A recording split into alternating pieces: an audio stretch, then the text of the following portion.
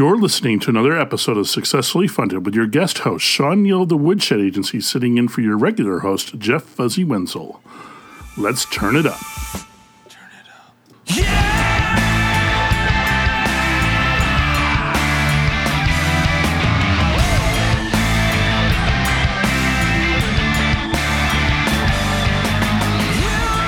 Welcome, crowdfunders, project creators, entrepreneurs, startups, people with ideas, the doers, the movers, the shakers. How's it going?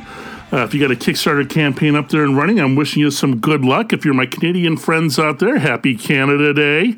And coming up soon, happy 4th of July to everybody. Hope everyone's having a good summer. Hope you're staying home, you're socially distanced, you're taking care of yourself, you're wearing that mask. Today we got a really, really cool conversation coming up with Eli Packouz of InstaFloss, a Kickstarter campaign that's kind of reimagining how to do a water flossing with the water pick. It's a really interesting approach to the Kickstarter, really interesting approach to ads, which we'll get into quite a bit with the conversation. They're sitting at just under $700,000 as of July 1st with 7 days to go, so they're knocking it out of the park with that guy. We'll have that conversation coming right up. What's going on in the woodshed world? Well, I'm sitting in for another interview while our fearless leader, Jeff Fuzzy Wenzel, is on his last few days of a well-deserved vacation up north with the wife, Erin. They're enjoying the great outdoors and enjoying being unplugged quite a bit in Michigan's fine northern part of the Lower Peninsula. Meanwhile, I'm sitting back here at Woodshed HQ holding down the fort at our satellite Detroit socially distanced stay-at-home home office of my own making here. So, yeah, man, I've been staring at these four walls since March. It's getting pretty intense over here. It's a lot of COVID-19 talk, a lot of staying at home. So let's talk a little bit about today. Let's talk about what's going on in the news. You know, about a month ago, things were looking better for Michigan. We were getting back on our feet, starting to slowly reopen, starting to get those bars opened up and those stores opened up, and maybe being able to go out and enjoy a drink, sitting outside, being responsible, of course, and wearing that mask. But unfortunately, it looks like in this country we can't have nice things because people weren't doing it responsibly. They weren't wearing the mask. They weren't socially distancing. Everyone was pretending that this crisis is over. And unfortunately, we just got the word down about an hour ago that we're closing it back down here in Michigan. Those bars are closing up. They can no longer do indoor service. And we're back to what looks like it's going to be a slow walk backwards back to probably sitting at home in isolation. You've probably heard some stories about a couple bars in Michigan. One bar was responsible for, I think, like 68 infections during a single night, single party. Another individual went to a graduation party where they weren't socially distanced, and several people got infected there, and he brought the virus home and infected several more people in his hometown. So, yeah, we're back on lockdown here. And, just want to take a minute to reflect this week on, what a change it's been. Not only for the personal lifestyle, but the digital lifestyle. We have a couple active campaigns up and running right now. And, the messaging of COVID, the messaging of uncertainty of what's going to happen in the economy, what's going to happen in life here, is definitely a big part of what we're seeing in response to ads. When you have products that are designed to work on the go and operate when people are functioning in a normal life, depending on the daily news diet, that message can really rub against the climate of what's happening out there. And I think we're definitely, especially with the news of today, we're seeing that with a couple campaigns. And, you're definitely seeing it in the traffic, especially if you're marketing on social media, marketing on Facebook. Some of the conversation is becoming dominated with the news of the day and these multiple crises and multiple horrible things that seem to be happening one on top of one another here. So it's definitely a factor in how we're approaching not only our ad content creation, but how we spend ads, who we target on, how far away we stray from the core audience when we're trying to prospect and get new eyeballs onto our product. Is the message going to resonate with those people that are further out from that core audience, especially when you're trying to break through the noise of multiple crises here in the U.S. So that's definitely been something we've been focusing on the last few weeks, and has been affecting our campaigns, and will be affecting your campaigns and your efforts too as you're out there crowdfunding. Also, want to take a moment to COVID related, kind of talk about art, and specifically the form of documentary, and the power of setting up a recorder or pointing a camera in the moment of as these things are happening, and how effective it can be from a storytelling perspective, and some things that have been kind of swirling and going on in the woodshed world. I'm sure longtime listeners know that we were a part of the team that crowdfunded, and I was part of the team that filmed a documentary called Cream, America's Only Rock and Roll Magazine, celebrating Cream Magazine, which was founded here in Detroit in the late 60s and had its heyday in the late 60s and early 70s. And, it's been quite a ride. We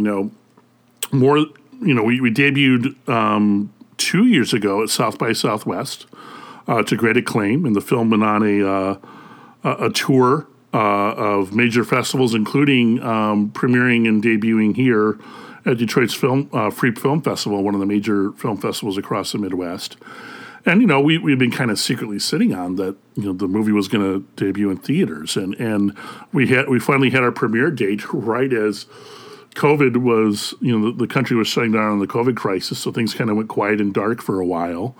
And the last few weeks we were just announcing and doing the media blitz and the trailer release that, we're going to launch again. And now when we're seeing theaters and bars and everything start to close up again, I think there's a little bit of uncertainty about what's going to happen next, if that film's going to get a wide release. And, it's a really, having been part of it, having filmed roughly, been the camera operator on roughly, a little more than half of the interviews, just the power of pointing a camera and getting the story and telling a story and capturing these snippets in time from people is not only a great art form and medium, but a really powerful thing to be present in the moment of.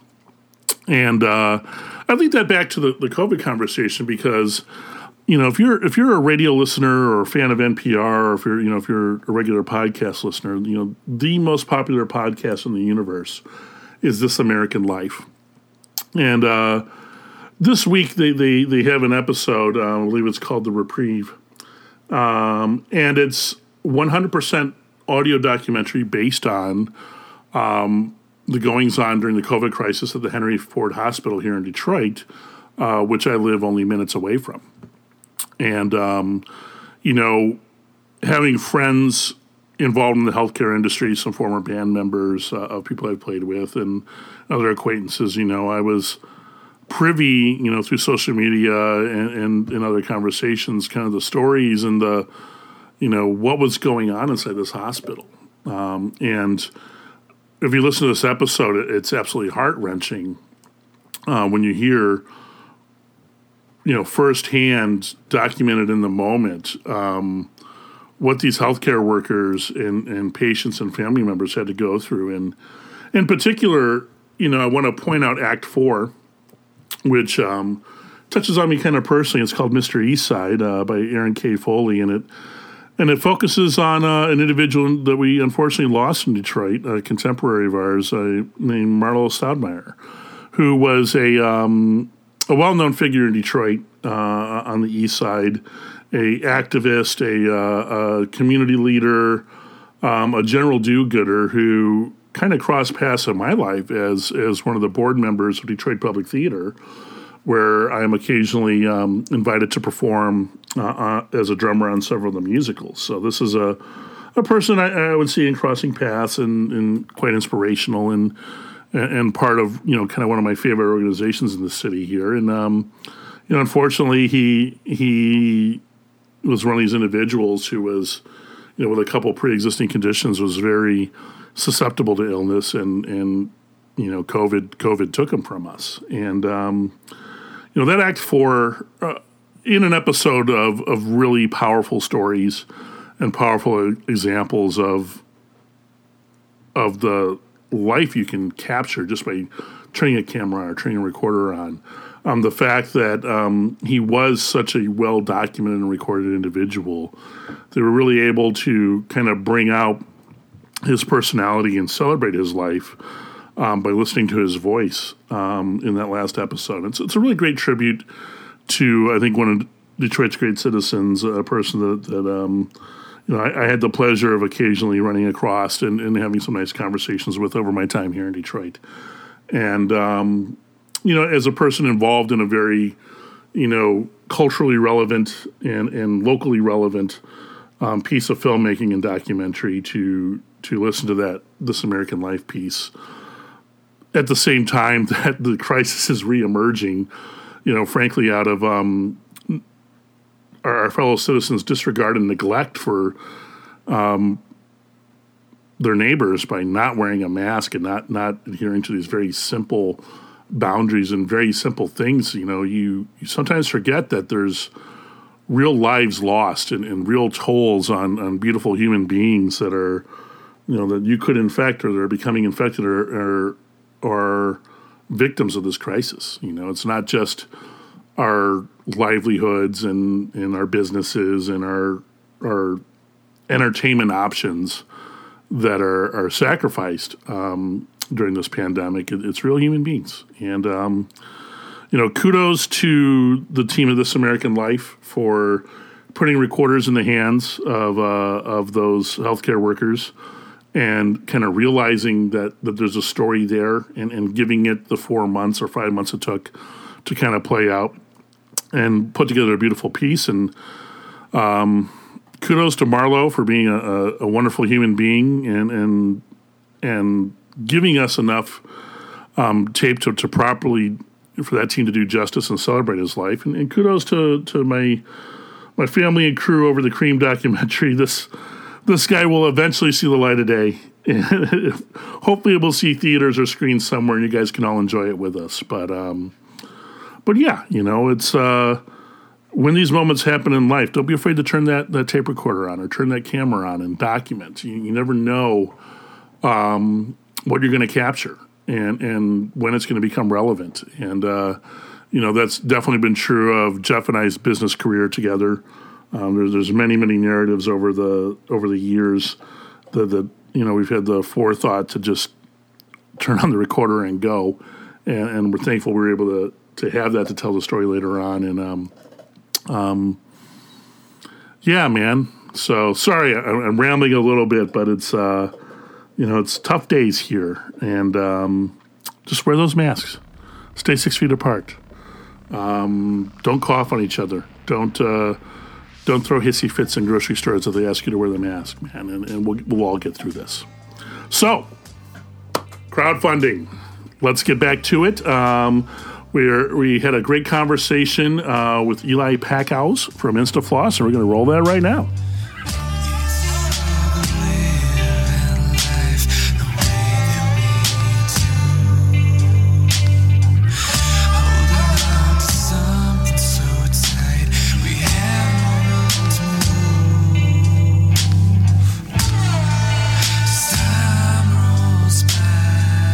All right, the red light is on. That means we're ready to make some podcasting magic. I am sitting here with Eli Packhouse, the founder and creator of Instafloss, a really amazing Kickstarter campaign that is currently sitting at about $640,000, closing in on that coveted $1 million mark with 12 days to go. Eli, how you doing, man? I'm doing great. I'm doing much better now. Yeah, right. It's got to be a great feeling to have just a slam dunk Kickstarter out there right now. Huh? Absolutely, it really is. Really is. Cool. So, first thing we do for our podcast is we want to get the levels right. So we always ask our guests what they've had for breakfast. Tell me about it. Actually, I had, I guess, a protein shake for breakfast. That was the very first thing. Actually, no, let me start. I had a pre-workout for breakfast. Then I had, I don't know if that counts as food. Then I had a protein shake. Nope. And then after my shower, I had pork chop, vegetables. Whoa. Blow my mind. Wait a minute. All right. What diet is that? Is this keto? Is this... I if it fits your macros diet, I try to get about 3,000 calories a day and 220 grams of protein. We could spend like the next 2 hours. I just got back into CrossFit since we're opening up with outdoor workouts now. So actually, the office here that we work out of, ever since the COVID hit, everyone's working from home, but I still have access to the office and I have a gym in the office. And so just be a real shame if no one's there and using it. So I envy. I was responsibility to use the office equipment. Man, I was 7 days a week. I was down 60 pounds. I was doing Olympic weightlifting and this whole thing hit and it's bad news. But anyway, we're not here to talk about our fitness goals. We're here to talk about flossing. So, which is part of your fitness goals. It is part of your fitness goals. So let's, why don't you start us off by telling us a little bit about your background as an entrepreneur? Tell us about who you are. Yeah, absolutely. So this is not my first company. My first company, I started with a crowdfunding campaign, like so many companies do, back in 2013. And that was in the music technology space. Yes. And we had a successful crowdfunding campaign, not quite as successful as this.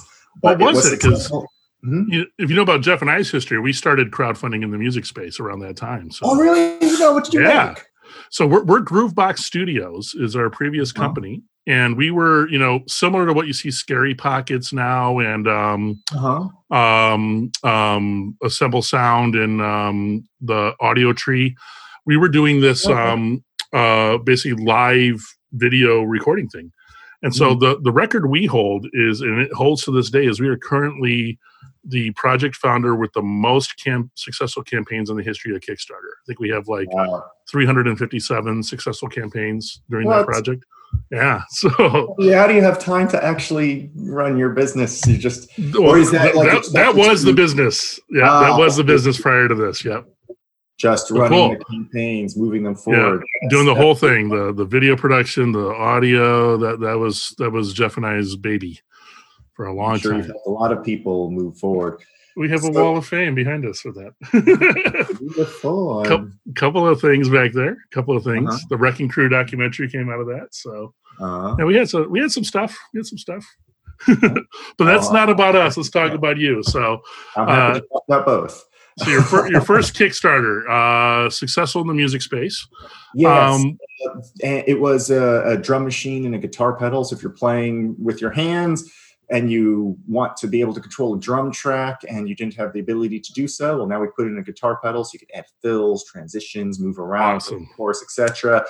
That was a success. We delivered 9 months later, and we became a bestseller. We won a lot of industry awards, and then that company went on to produce 4 different product families. Okay. And many of which were bestsellers, a lot of which were game changers. And I definitely learned a lot going through all the different phases of the company, ideation, manufacturing, all the things that can go wrong with manufacturing. We were making metal products, then we made some products out of plastic, whole different ballgame, different things you have to know. Contracting engineers, bringing engineers in-house, realizing the engineers you brought in-house suck, changing your in-house engineers, building up a team, realizing how the organization should and shouldn't be. I would say that the education I've received from that journey is definitely way more expensive than any college education. Yeah. Just the amount of wait a second, this one mistake cost us $200,000 right there. This mistake cost us $300,000, and it piles up when you realize just how expensive your education has been. Tell me about it, man. But the entire time, I knew that there had to be a way for a device to do your flossing for you. Every night when I would go to bed, I'd be like, we're making this gear and we're making this gear and we're making, premium features for musicians. And when you're making stuff for musicians, it has to be top-notch quality. They require no latency. They require, the sound of the switch can't be above a certain... No dirty pots. None of that stuff, It's crazy, every little thing. And we would pour all our money into making sure that the electronics and the mechanical and the software and the firmware, et cetera, was perfect. And throughout this process, and every time I'd go to bed, I'd be like, there has to be a way to do this. And so when I see a problem, I really dive deep into it. I become obsessed with it. And I started reading periodontal textbooks. I started seeing, well, what makes a good floss? What are you really trying to do when you floss? Is it just between the teeth? Is it underneath the gums? Is it all the way around? And I started talking to dentists and befriended some people at Nova Southeastern Dental School and talked to dental researchers. And what I learned was that what you're trying to do with flossing is you're trying to get between the teeth where the toothbrush doesn't reach, and you're also trying to get underneath the gum line where also the toothbrush almost certainly, unless it's painful to think about, the toothbrush doesn't reach. It shouldn't reach there. Right. And that your gums go all the way around your teeth. And so the most effective thing you can do is not only get between the teeth, but get underneath the gums all the way around and clean that area between your gums and your teeth. And the most effective way to do this is via water flossing. And because water can get into smaller places than string can, the intensity can be adjusted to the health of your gums, and water can go 360 degrees around your tooth. But the problem with water flossers is that they take really, really long and they're cumbersome. And in order to get it right, you have to aim it at 90 degrees, and getting it here is going to cause a mess.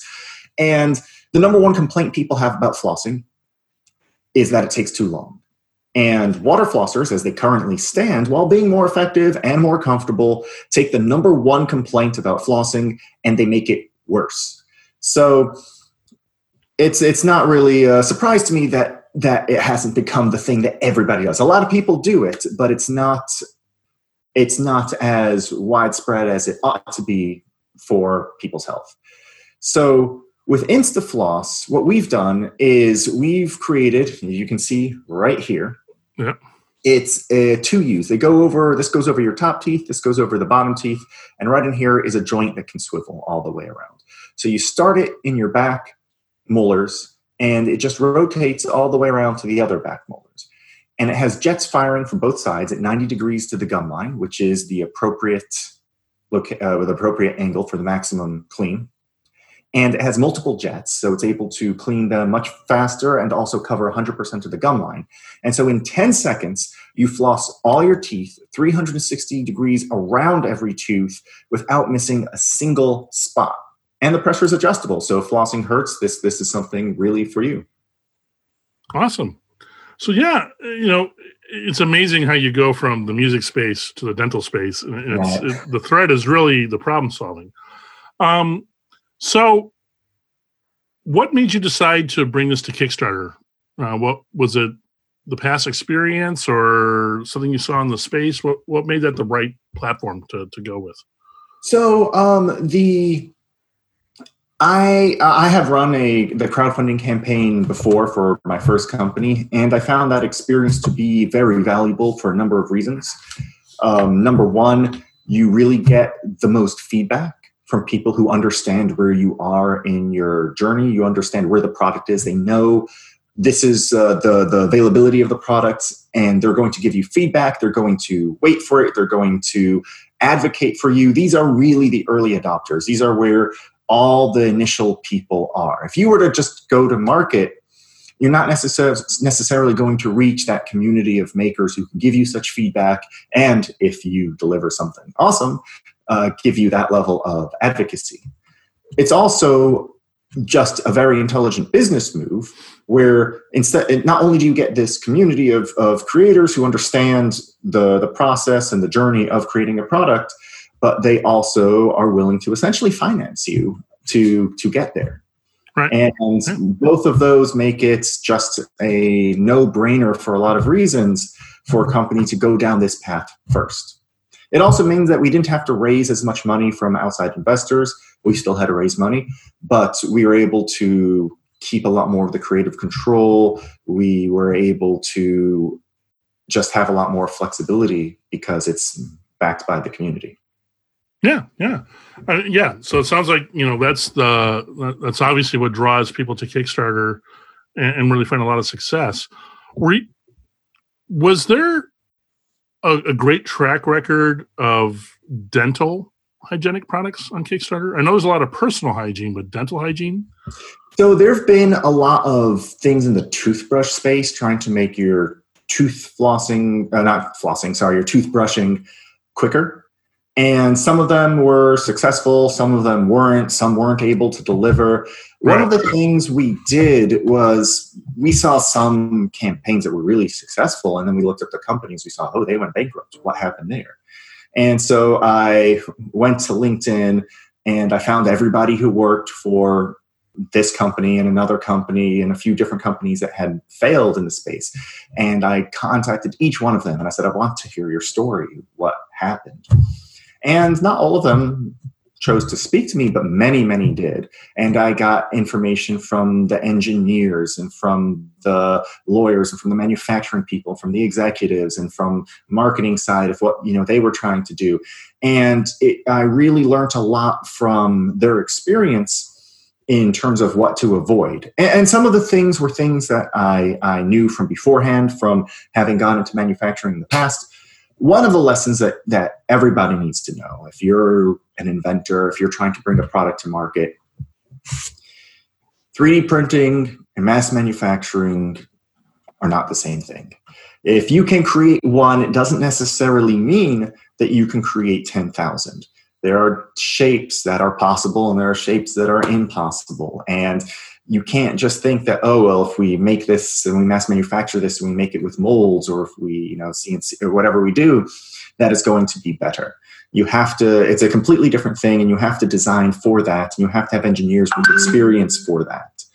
So one of the problems that one common thread with a lot of these companies was that they did not design for manufacturing in mind. And so some of the things that they wanted to do were just straight up impossible. And they ran into that, and the last minute they're like, our design is impossible. How can we overcome this? And we have to completely redesign it. And now the product's a different product and it's not what we said it would do. And then we have to spend all the money we have, and now no one's buying it because we can't promise them that. And so they go bankrupt. There's also, unfortunately, a few cases where I saw they didn't go bankrupt, but the product was utter garbage. If you put some silicone in your mouth and you vibrate it, it's not the same thing as a toothbrush. So we knew that in order to avoid that fate, we could just do something that sounded nice. We couldn't just say, hey, I think this is going to work. We knew that especially when it comes to people's health, that you have to know what you're talking about. You have to know that it does what it says it does. So very early on, we contacted dentists and dental researchers to understand what would make something work. And the InstaFloss operates on the same fundamental technology as current water flossers. So water flossers that use pulsing jets, because pulsing is 3 times more effective at removing debris than non-pulsing, and is aimed at 90 degrees because there's a lot of science that shows that is the most effective at getting deeper into your gums. And each one of the jets is fundamentally the same technology as the devices that have been on the market, accepted by the ADA, and shown to work for decades. But we use multiple jets so we can clean many areas at once, so we can deliver the same floss better without missing a spot. Nice. Did you have a functional prototype prior to launch? Yeah, absolutely. We've had a functional prototype. It all depends what you mean by functional, but we've had an inarguably functional prototype for almost 2 years now. I've been using it every night. My co-founder's been using it every night. We've been running tests on it. And one of the things we did is we compared it in some tests to manual water flossing, and we outperformed because people who were using our device, they weren't missing any areas, they weren't angling it incorrectly. So the InstaFloss did it for you correctly. Nice. Let's talk about your go-to-launch strategy. What did you do in terms of pre-launch marketing or getting the word out prior to the launch day of the campaign? So prior to, for I don't even know how many months. Was it 6 months? Was it 8 months? I don't recall. But we put up a website and we started running some ads, being very efficient with them, not spending too much, to get people to drive traffic to the website, where we talked about where we were in development, what we were doing, and ask people to sign up to our mailing list so they can be notified when we launch. And one of the things we knew from prior marketing experience is that your email lists tend to go cold. People sign up, they forget about it, they switch their email, they haven't received anything for a while from you, so it goes to the spam folder. And so if you're collecting emails this far out from your campaign, there's a high likelihood that you're only going to get a fraction of people who will even receive your email later, let alone still be interested. And so one of the things we did to increase the engagement from our people who signed up was we just sent them a plain text. We reached out to every single person and we said, hey, we saw you signed up. Can you tell us what you like about flossing? What don't you like about flossing? What are the problems? Why don't you floss? Or why do you floss and why are you interested in this product? And we engaged in many email threads with as many people as would respond to us. And we kept the conversations going. And through that, we were able to retain a very, very, very high engagement rate, a very high open rate, and our audience stayed relatively fresh. And so when we launched, we had a lot of people who were just as excited at day one, if not more so. Right. Yeah. It's obviously a best practice. So the conversation, I think, is the real piece that a lot of project creators miss is, it's great. I got an email, like you said, if you go past 4 or 6 weeks, that reliability of that email being there as a backer is really, really slim to none. But engaging in a dialogue and where that person crosses that threshold of, I want to buy that thing, to I'm contributing to the development of this thing. Yes. Or, that's a very different type of participation you're going to get out of a backer. Absolutely. We also ran, so we actually kept them updated with design choices we were making. We ran some polls. We had a blog. We had many conversations, not only on email, but also on our website and also on our blog and also via polls. So people were very engaged from before the crowdfunding campaign. Yeah, almost documenting the development process and sharing with them, right? Yeah. It's a special thing to be part of. So, you were pretty modest in your ad spend prior to launch. What are you doing right now? Actually, right now we're not running any ads. I see one active up there. So we want to run ads, actually, and this is something that we actually considered maybe potentially a mistake. So our thought was to go with Kickstarter prior to Indiegogo, because let me start from the beginning. Kickstarter has a bigger list. Indiegogo allows you to do a follow-up campaign to your Kickstarter. Yep. Your Kickstarter will follow on to Indiegogo. Indiegogo charges a higher fee for that, but it makes it one continuous campaign rather than two discontinuous campaigns. So we figured that would be a good process. But one thing that we didn't quite realize prior was that Kickstarter, unlike Indiegogo, doesn't give you a Facebook pixel. Nope. So if you are running Facebook ads, you cannot optimize for conversions. You can only optimize for clicks. And optimizing for clicks, it varies, but it's probably about 4 times more expensive than optimizing for conversions. Yeah. So welcome to the club. Yeah. So when we realized that we would spend probably about 4 times more per person, we're like, why are we going to spend all that money right now on very inefficient ads and just throw our money down the drain for essentially, an egotistical, look at our campaign, look what it did. You didn't actually make any, you're in the red because of your ad spend. So what we're doing right now is we are doing more, I don't know if you would call it guerrilla, but we would do more word of mouth and outreach and spreading traffic through means that are not ads. And we're going to save our ad budget for Indiegogo. Give me an example of some of the guerrilla stuff you're doing.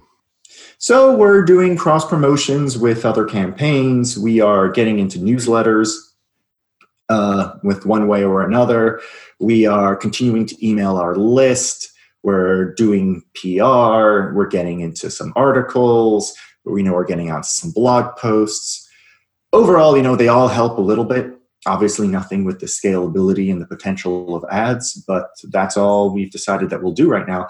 And for not running ads, I think we're doing pretty okay. Yeah. I mean, you're probably going to hit the million, so that's a rare club. Yeah. Right on. So obviously you're going to flow into a Indiegogo campaign, then you're probably we're going to see the ads go bananas there. Mm-hmm. These things ship to backers December. Yes. Pretty confident with the COVID situation. The world going crazy. As long as there isn't a second wave of catastrophic shutdowns, which obviously could be the case. We don't know yet. Mm-hmm. Nobody knows. But assuming things go as they currently are right now, then yes, we are confident. A lot of factories are desperate for business. A lot of factories have extra capability right now. They have extra capacity. And we've been in talks with some factories, and we have some quotes. And we know that it's about a 3-month process to make your molds, to run your pilot production, to quality test that pilot production, to go into mass manufacturing, and to then start the delivery process. We added a little bit of a padding to that because one of the things we know happens in every crowdfunding campaign is you get a lot of suggestions. And a lot of the suggestions are really good. A lot of the suggestions are great. In fact, my favorite suggestion that came out of the entire campaign was someone who messaged us and said, I actually own a manual one-jet water flosser myself. It takes forever, but I do it because it's more comfortable than string. But one thing I dislike is that when I'm doing this, water tends to get on my hands because water comes out. And I think you should make the handle like this. You hold it here, and then it comes out at a 90-degree angle. And then the water, you just go over the sink, you go do-do-do-do-do-do-do, and nothing touches your hand. And we're like, well, I don't know. It's a little funky. Let's print a prototype. Let's play with that. And we tried it, and it was awesome. And I personally love it. I've been flossing with this thing for a year and a half, and it just really elevated wow, this is just this. I don't even have to think about my hands. Because before it was always like, okay, I'm doing this, but I want to just make sure I don't get any water in it. Now I don't care. I'm just going to try to get water in it. You can't. So that was really great. So we're going to have to make a few different prototypes of that, test it, re-get it quoted, etc. So that's a little bit of a process. It's not that involved, right? Right. The sort of changes we would make now would not be major design changes, nothing majorly mechanical, nothing giant, no huge components. If people decide that they want a fundamental change, well, that's a completely different product.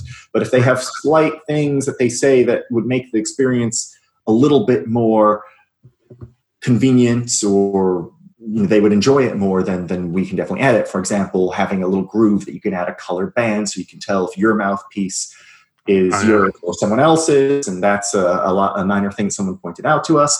People have suggestions of they want the light to blink when you're coming to the end of it, or they want it to give you a warning if you're flossing too much, because if you're over flossing, that's also an issue, just like over brushing. There is a limit to how much you should do. Right. And these things are just changes in the code. We don't even have to change the product, but we don't want to print 10,000 of these before we get the suggestions, and so we have that window for that purpose. Perfect. Yeah.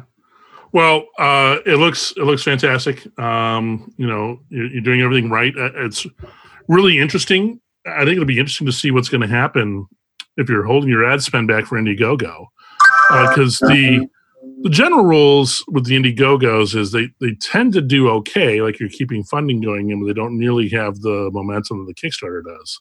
Mm-hmm. And obviously a component of that is ad exhaustion, so if your ads are going to be relatively fresh by the time you get to that, it'll be a really curious case study to see what kind of a difference it made. Be sure to follow up with us. We'll see how it goes. I mean, obviously we don't know until we get there. But that's currently our plan. Yeah. Well, all right. So everybody, it's over on Kickstarter. It's called InstaFloss. Eli, man, knocked it out of the park with this. So we're going to have to follow up talking about Indiegogo, music, and CrossFit. So that's our 3 topics for next time. And I have some questions for you. I'm going to look into your companies prior in the music tech space, because that's what I've done for about a decade. And I'd really like to see the gear you've created. I know a thing or two about that. So. Well, we didn't create any gear. We used gear. So yeah, our whole thing was, you got to think back. This is right in the tail end of, record sales dying, and streaming hadn't quite come on the scene yet. What year are we talking about? Oh, we're easily 10 years ago. The year Kickstarter was founded, because Kickstarter being founded put the light on for us. So it's, my brain is mush at the moment, right? But so what was going on in the space was no one really knew what to do with record sales. You had iTunes and to a degree Amazon, but breaking through the noise was nearly impossible. And so smaller level artists were just kind of throwing up their hands, going, "Why am I, spending tens of thousands of dollars in the studio for records no one's buying?" For the passion. And it was also kind of this space in music where everything was digitized, everything is samples. And I think everyone's ears were starting to yearn for something more organic. And so being in Detroit, we built a black box studio. Everyone's in the same room, the engineers in the same room. And we said, come in here, play 5 songs. You're on tour already, right? You're out there playing. Come in and do 5 songs live, all in one take. There's going to be no vocal sweetening. There's going to be no auto-tune. There's going to be no alignment with the drums. It's mics go up. You play one time. You film it. We record it. We mix it. We put it out. Usually on vinyl. We would take the best 2 and do vinyls with them. And, I think, case in point, Greta Van Fleet, one of their first shows was doing our thing. So you had this whole generation of this kind of rock revival was building and coming through our doors. And, what you're seeing now, especially with Scary Pockets, Pomplamoose, Postmodern Jukebox, where the video edits and the mixes are simplified compared to what we were doing. We were doing like multi-camera, 11 camera angles, whatever, right? So the video output and the timeline is simplified, but it was going back to capturing the magic of a live performance and the artistry of performance versus, spending 20 hours on 11 layers of kick drum samples, for records that weren't selling. And so that's what we were doing it in 3 cities, Detroit, Chicago, and Chapel Hill, North Carolina. And, we were, turning a band would come in on a Saturday and the everything would be released on the Thursday, So it was this really fast model that eventually burned out from being crowdfunded, and the way we were doing it had a shelf life to it. But when you look at those properties online and what you're seeing happen with those, I think that's the evolution of what we were starting there. And every single one of them crowdfunded. So, yeah. Wow, well, a lot of groups broke from that. That was like their first real look at what they could be. And we had a lot of labels, a lot of gear manufacturers with eyeballs on, okay, what's going through these things? We were the one in the Midwest. There was another one in LA doing it, another one on the East Coast doing it. And, it was definitely a development tool that we did for a while. I see. Wow. Right. Do you have a list of all the crowdfunding campaigns that you've done somewhere? Is it on your website? If you plug in GBS Detroit on Kickstarter, you will see it all. All right. Yeah. And then we did Pledge Music for a while and some other stuff. But yeah, so that was our world. All right. Well, Eli, it was a pleasure talking to you, man. Good luck with all this. I think that you do have a real shot of hitting that $1 million here. And this is going to be one of those monster campaigns. All right. How about that Eli Packhouse of InstaFloss? Really, really great interview, really powerful campaign. Let's do a little bit of woodshed business here. So look, if you are an entrepreneur, an idea person, a maker, a doer, a shaker, a startup, if you've got an idea you want to bring to life, a product or an event or a film or a documentary, let's do another documentary. I'm ready for one of those. Come visit us at woodshed.agency. There you can sign up to have a quick 20-minute phone conversation with either Jeff or myself, and we'll talk about your idea. We'll talk about your campaign. We'll share our best practices, our best tips for how to get one of these guys off the ground and become successfully funded. And maybe, just maybe, throughout that conversation, we'll find a synergy. We'll find a liking of each other. We'll see a way that maybe we can help out, and just maybe you can have Woodshed on your team. It's really a powerful tool for everybody, and we try to give you all of our best stuff on those phone calls. And if you listen to people that have left the reviews and past clients and people that have come back and talked about their conversations with on the phone, they're valuable. Even if you never run a crowdfunding campaign, or you never work with us again, or you do run a Kickstarter and it goes awesome, most people that have those calls with us really walk away thinking differently about crowdfunding and digital marketing and how to get the word out there. So that's it for me. Happy Canada Day. Happy 4th of July. Be safe, everybody, and be kind.